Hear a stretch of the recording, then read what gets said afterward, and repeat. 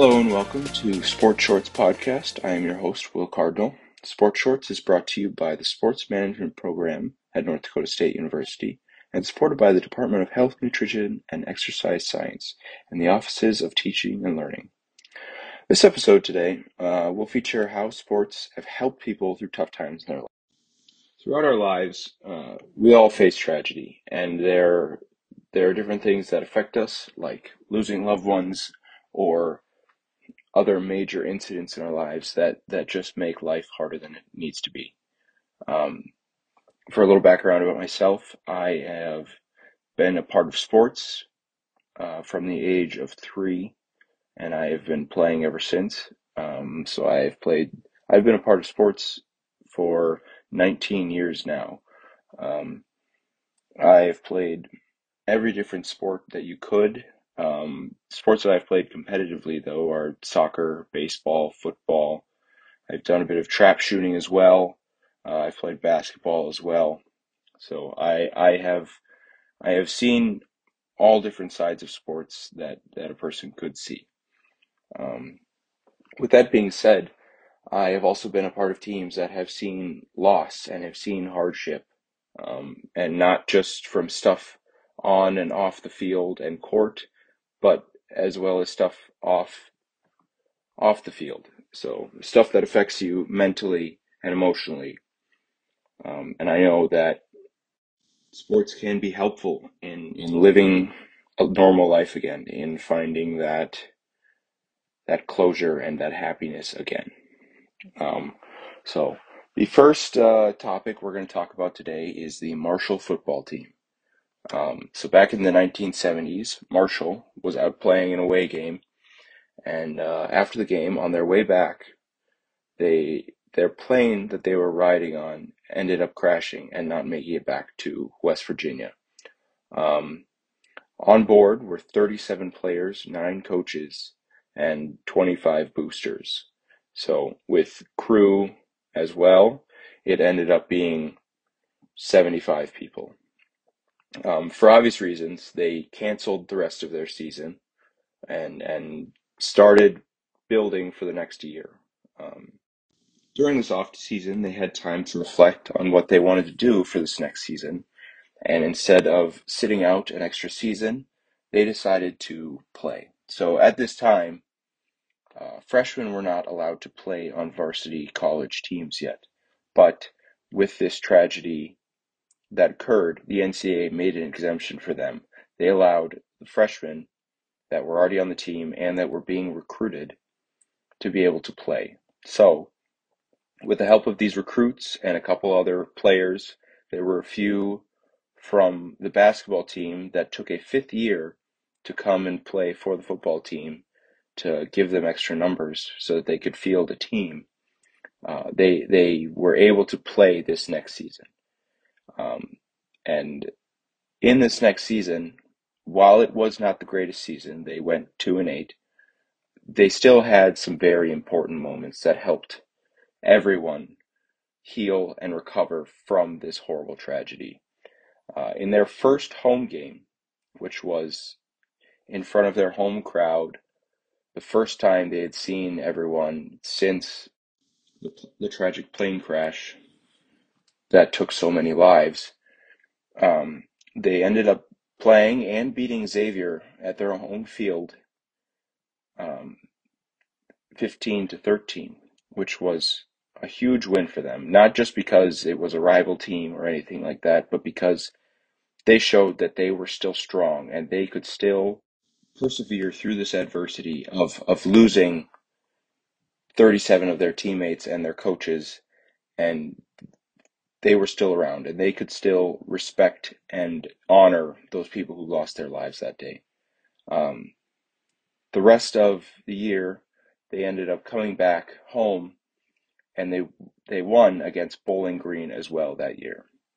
And since then, every year, the present team and fans come together for one day out of the year during the season, and they remember those 75 people who ended up losing their lives that day. And it's incredible to see a community like this rally around such a tragic incident and be able to move past it and keep on living. Next, we have Dale Earnhardt Jr.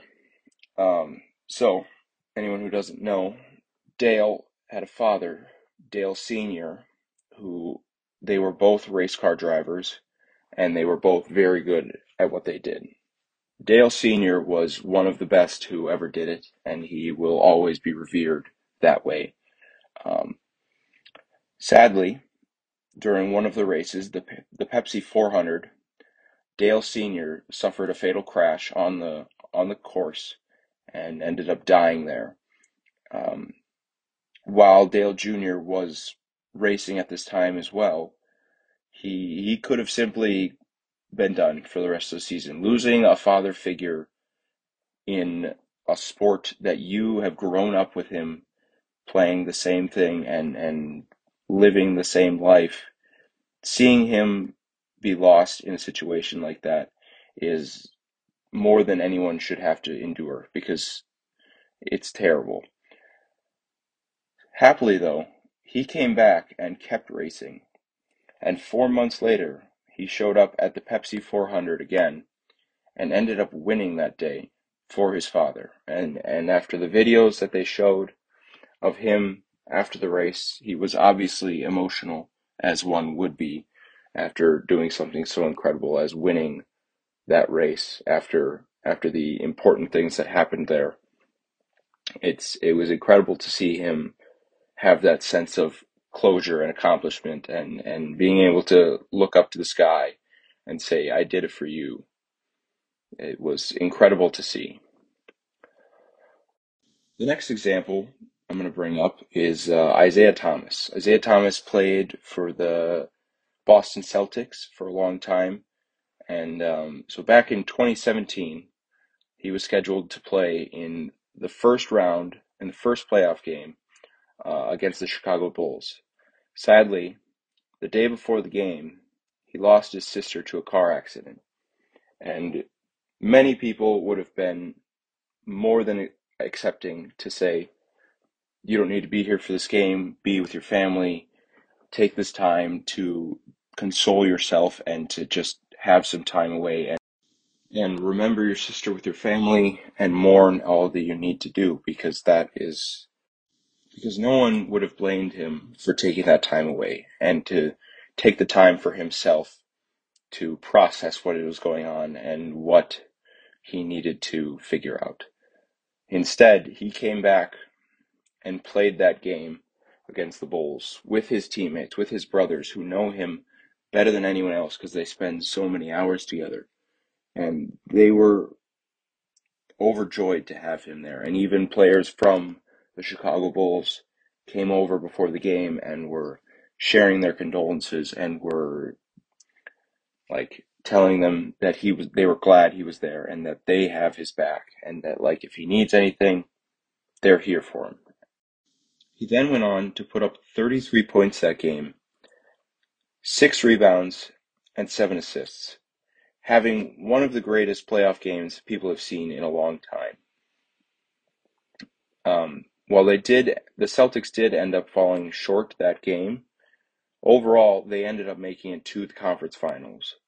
But more importantly, to see someone going through so much pain and so much suffering, to be able to come and play with their teammates at such a high level and to do so well, to do it for his sister, and he had writing on his shoe as well, giving condolences to her as well and showing respect to her. And to see this is incredible to see from someone who was going through such a tough time personally. Just a quick little on this date years ago. Back in 1879, the Chicago Colts established an MLB record for most runs scored by a team in one game. They ended up beating the Louisville Colonels 36-7 at the West Side Grounds in Chicago. Now, back to what we were talking about. The next tragedy on our list that has a silver lining involved with it is the Boston bombing.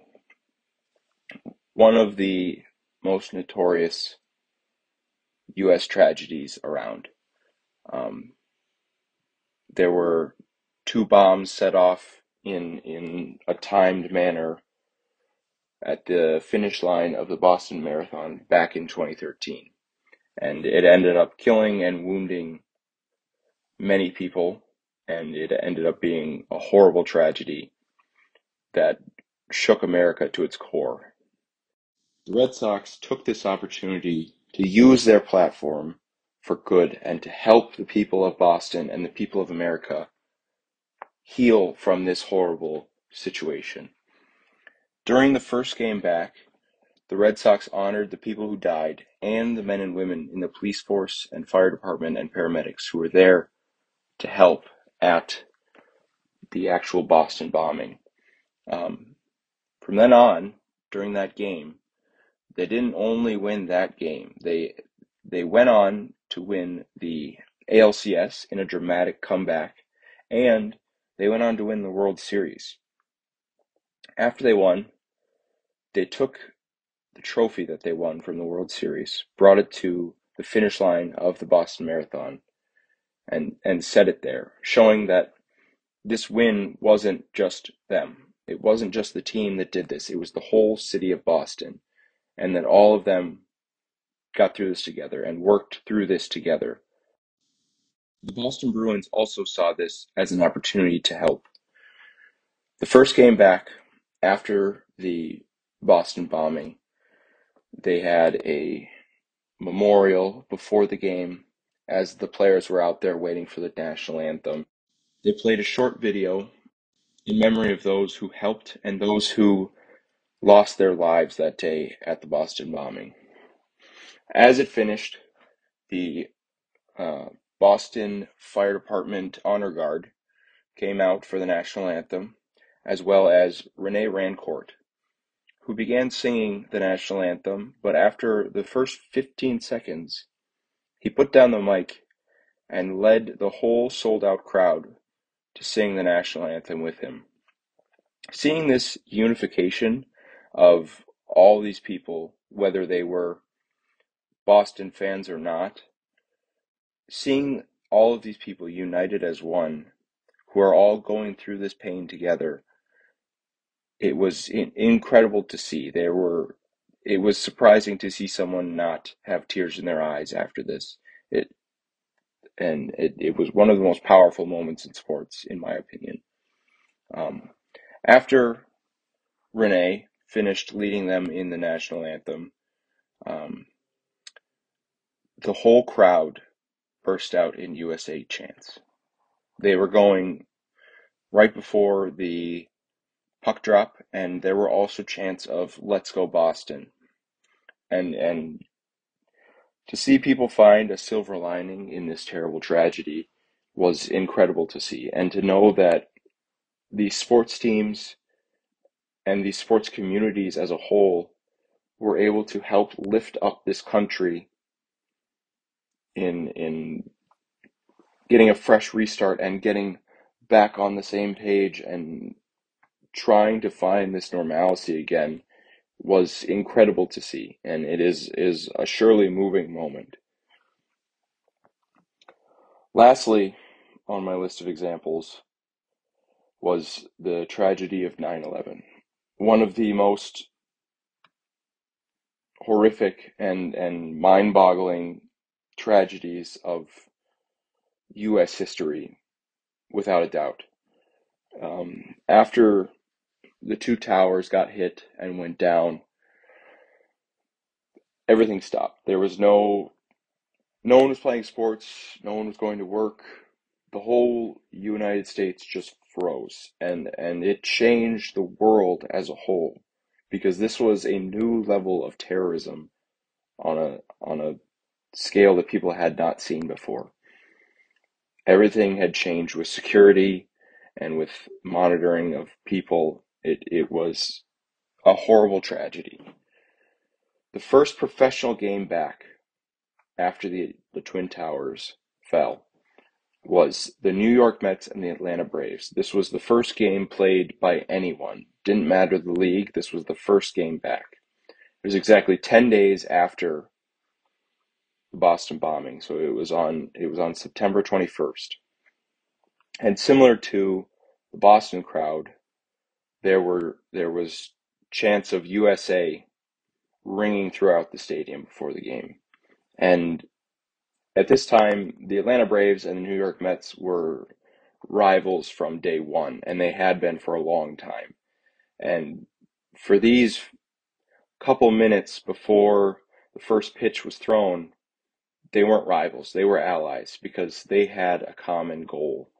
And this goal was to help this wounded country get back to a place of healing and help them to grieve together in a place where everyone was feeling the same way. Everyone was hurting from this.